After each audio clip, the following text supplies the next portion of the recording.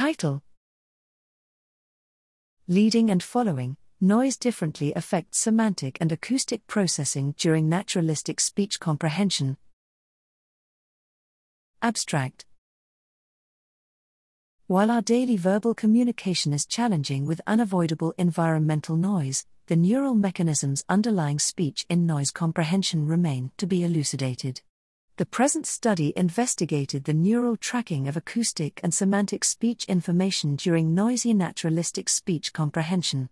Participants listened to narrative audios mixed with spectrally matched stationary noise at 3 signal-to ratio (SNR) levels, and 60-channel electroencephalography signals were recorded.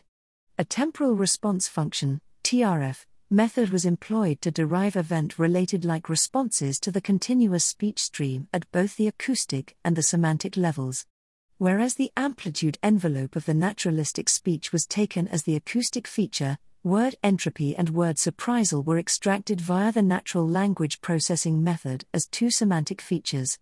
Theta-band frontocentral TRF responses to the acoustic feature were observed at around 400 milliseconds following speech fluctuation onset over all 3 SNR levels, and the response latency was more delayed with increasing SNR.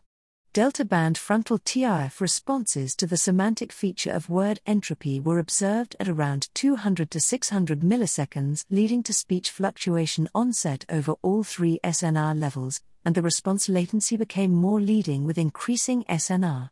While the following responses to speech acoustics were consistent with previous studies, the leading responses to speech semantics suggest our brain could be taking an active approach to deal with noisy speech comprehension.